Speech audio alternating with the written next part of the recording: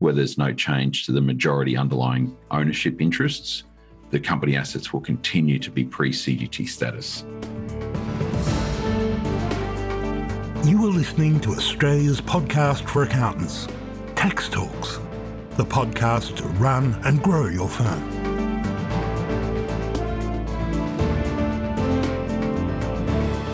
Welcome to episode 253 of Tax Talks. This is Heide Robson, and thank you to Class for sponsoring this episode.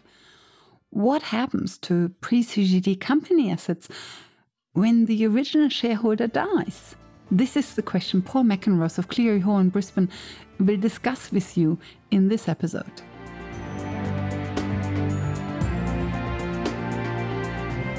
Pre-CGT shares, so they will act like any other CGT asset in that once the owner of those shares passes away, they will pick up a market value cost base from the date of death of the owner.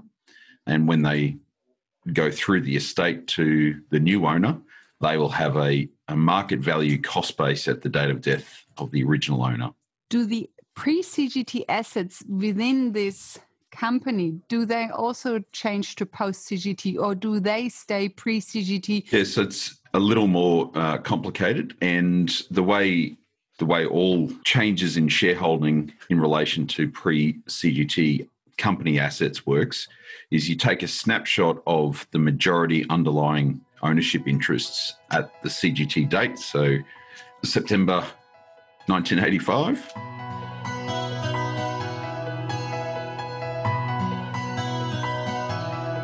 So when looking at whether or not a death changes the status of company assets, we need to look at what the majority underlying ownership interests were at 20 September 1985, so the CGT date. So the company takes a snapshot of the majority ownership interests at that time, and the assets of that company become post-CGT assets on the earliest date when those majority interests change. So if we had a situation where we had one owner of a pre-CGT company, for example, and that owner later transferred 51% of their shares, well, the pre-CGT assets of the company would cease to be pre-CGT assets on the transfer date because we've changed the majority underlying ownership interests of that company at that time. How it works in terms of a person who has passed away, there is a concession in the law that allows the shares to pass through an estate where the beneficiary of those shares will continue to or stand in the shoes of the original owner so that it won't have the effect of giving those assets a post-CGT cost base.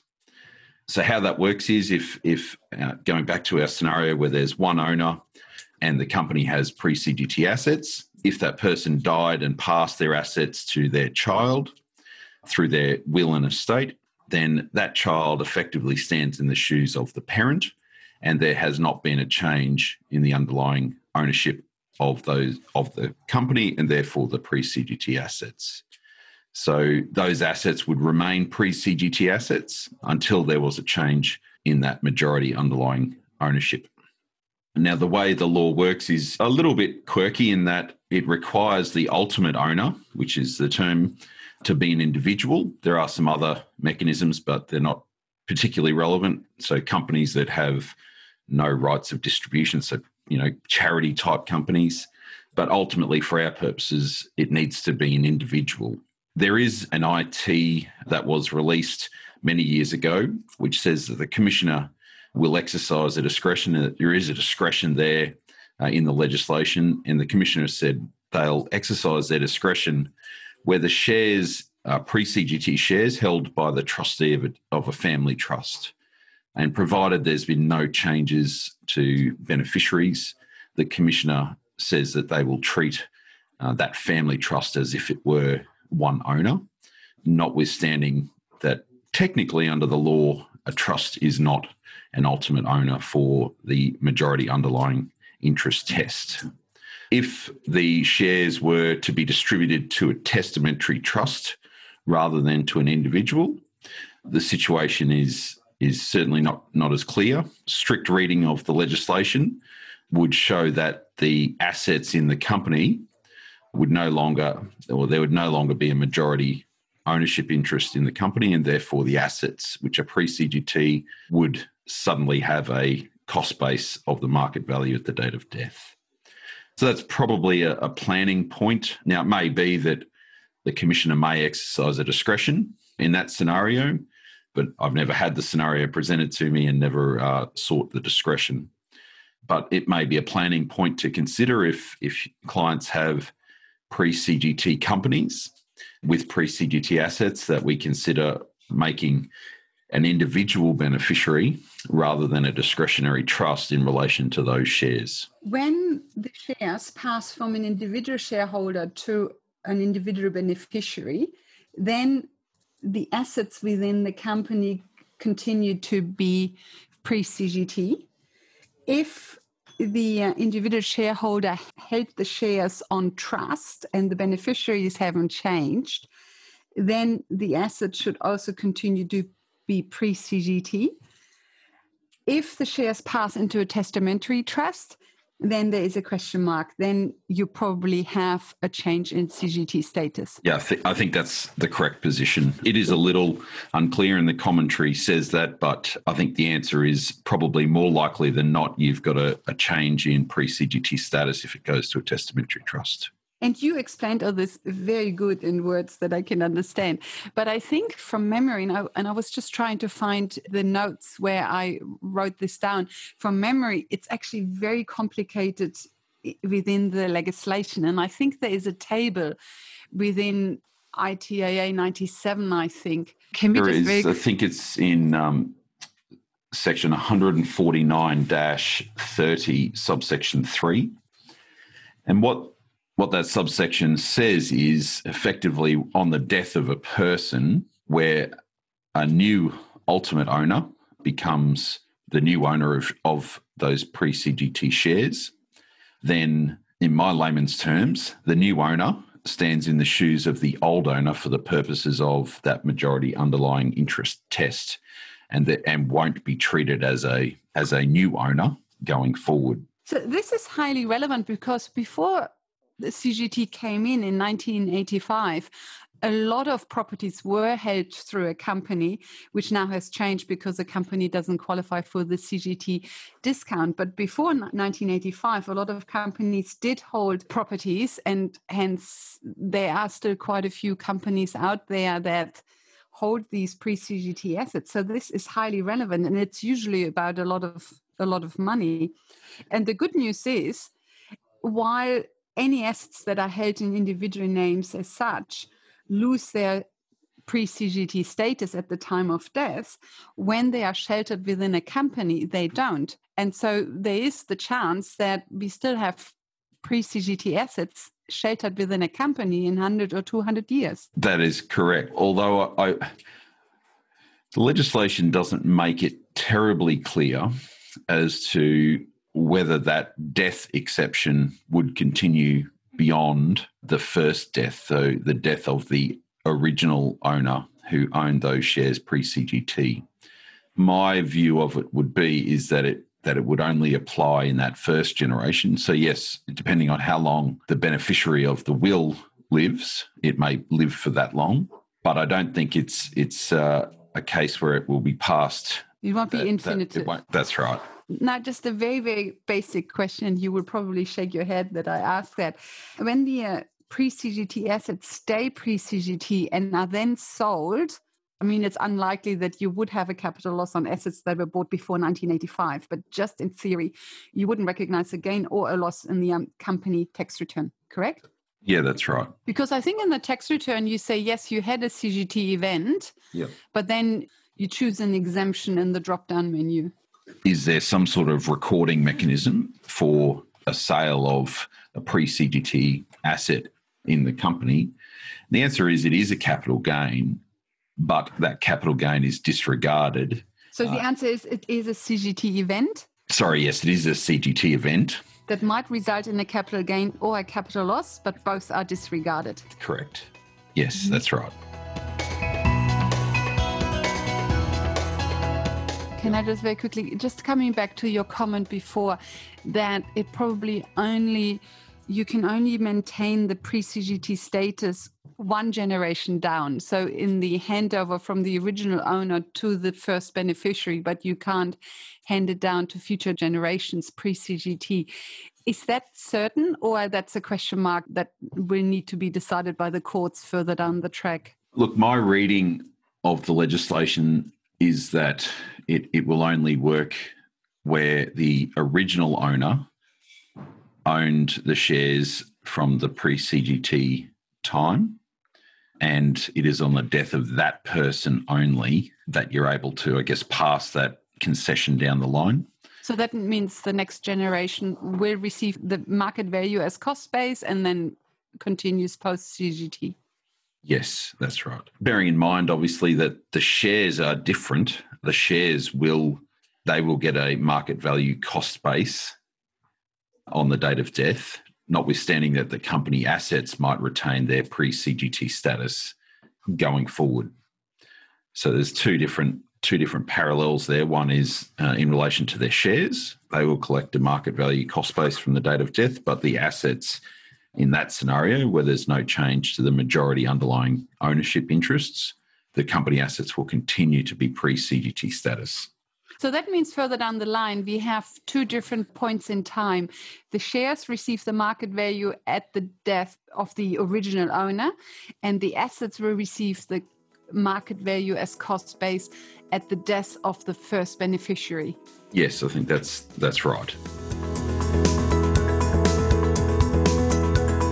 Actually, just very quickly thinking this through. So the company that is now in the hands of the first beneficiary sells property, which is pre-CGT. Let's say they make a $1 million capital gain on it that is not recognized because it's pre-CGT.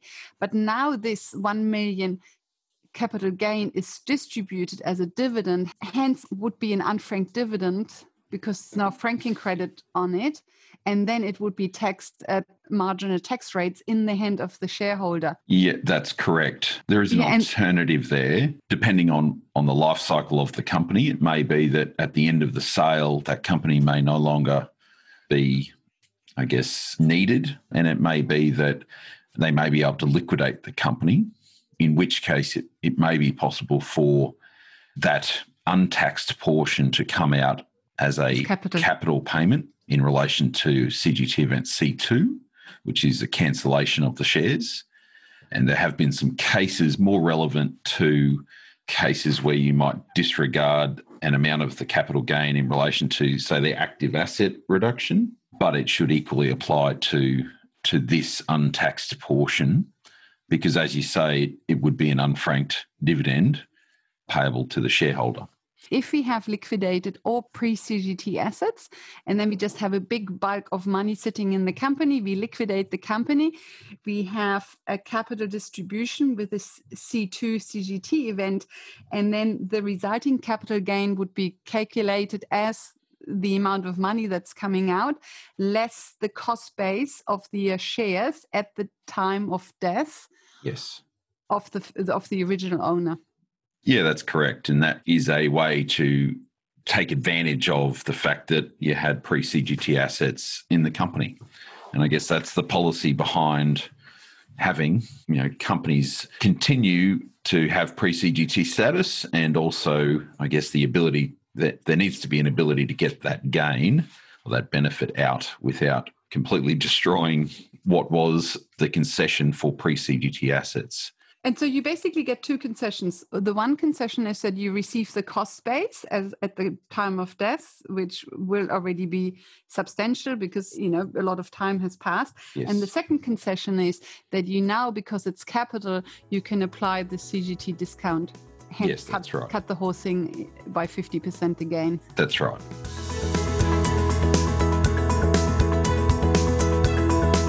In the case where a company might make a capital gain and apply some of the small business concessions, or in the case we've been talking about earlier, where the company had pre-CGT assets, the accounts may show or have an account labelled a capital profit reserve.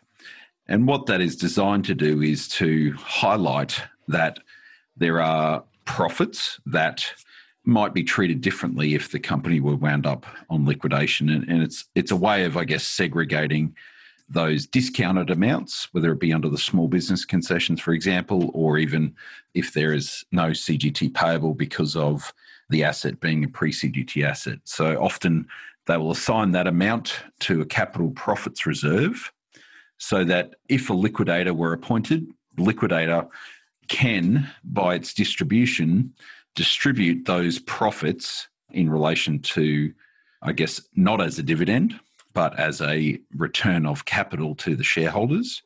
Then the capital component that they receive is in relation to a CGT event C2, the cancellation of their shares. And I guess it's a way of having a capital profits reserve is a way of segregating those amounts so that it's easily identifiable in that liquidation. So if you want to access the cash outside of the company without having to roll it all through a dividend tax at marginal tax rate, the only way to really do that would be a Division 7A loan. Yeah, it would. So obviously what happens in practice is that, clients will take the money and spend it on things, and the accountant will get involved and say, well, we need to put that on a Division 7A loan. Now, it may be that if that company is not doing anything further, the next step will be to liquidate and provide for that money to come out indefinitely so the company be liquidated. But oftentimes in the interim, there will be a Division 7A loan to the shareholders. Because there's no way you can distribute the capital profits reserve before liquidation. It's not possible to make a distribution of capital before liquidation. That's correct. I mean, obviously it can be a dividend, but it will be unfranked because the company's never paid tax on it, which is why most people end up putting in place a Division 7A loan, because they don't want to take an unfranked dividend. But leaving aside, if the client doesn't want an unfranked dividend, then yes, the only way to get that money out of the company in a tax advantageous form is to liquidate the company. Until just now, I always thought that we only have a capital profits reserve when we have a company with pre-CGT assets. But you're actually very right that a company would also have a capital profits reserve when it has claimed some small business CGT concessions. 50% CGT discount doesn't apply, so it would only be the small business CGT concessions. That's right. Or exemptions. Is it concessions or exemptions? A little bit of both, I suppose. Yeah. So look, I mean, in practice, you don't need a capital profits reserve. It just makes life a little clearer when a liquidator is assigning distributions. There was a case called Archer Brothers, and from that case came the principle that where a liquidator uses profits from a particular account, and in this case a capital profits account, then the character of that payment will be retained. So if it were in relation to a pre-CGT cap gain, then it would retain that character if it were debited from that account. And that's why in practice it makes sense to have a separate account. The ATO recognised that it's not entirely necessary to have a separate account as long as long as the liquidator can prove that they've sourced the payment from that pre-CGT sale or profit, I suppose. But it just makes life a little bit easier for, one, the accountants, and two, the liquidator to say, well, that capital profit came from the sale of a pre-CGT asset, and I'm making a distribution of that capital to the shareholder in relation to their CGT event C2 cancellation of their shares. And of course, you only ever have amounts going into the capital profits reserve. Nothing is coming out until the company is liquidated, which is quite straightforward when the company just has one major asset, but can be an issue when the company has many major assets, let's say 10 properties, and 1 or 2 or 3 properties are sold, then Division 7A is really the only way out. Correct. And that's often the difficulty clients face is they need to put in place a Division 7A loan agreement or pay punitive tax rates on a dividend for that money. And then just last comment, in your notes, you mentioned TD 95/10. Yes. So that is really an explanation of the Commissioner's acceptance of that principle from that Archer Brothers case that I was talking about, that where a liquidator sources a distribution from a particular account in the books of the company, then the payment will retain the character of that account. And in this case, we're talking about an untaxed gain because it was a pre-CGT gain.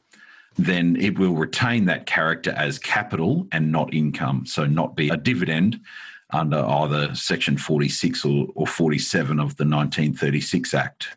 So the Commissioner accepts that as the law. In that case, in that tax determination, they say that while a special account is not necessary, it certainly helps identify where the liquidator is sourcing that profit from. And last question, just coming back to the CGT status of the company assets, whether they're pre-CGT or post-CGT, there is no choice. Assets are either pre-CGT or post-CGT just based on facts. The shareholder can't waive the pre-CGT status because maybe there are capital losses on the asset or so. It's no choice. It's just based on fact. Yeah, that's right. The legislation operates automatically. It's not a choice that you can make. There are choices in the legislation, such as the small business concessions. Some of them are choices that you make, or rollovers.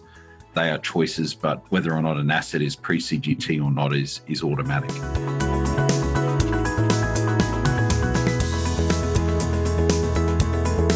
Welcome back. So pre-CGT company assets stay pre-CGT for one more beneficiary after the original shareholder dies. But after that, will change to post-CGT. In the next episode 254, Paul McEnroth will discuss the Marcella case with you, how the rules around SMSF trustees' discretion have changed forever. Until then, thank you for listening and thank you to Klaas for their support. Bye for now and see you in the next episode.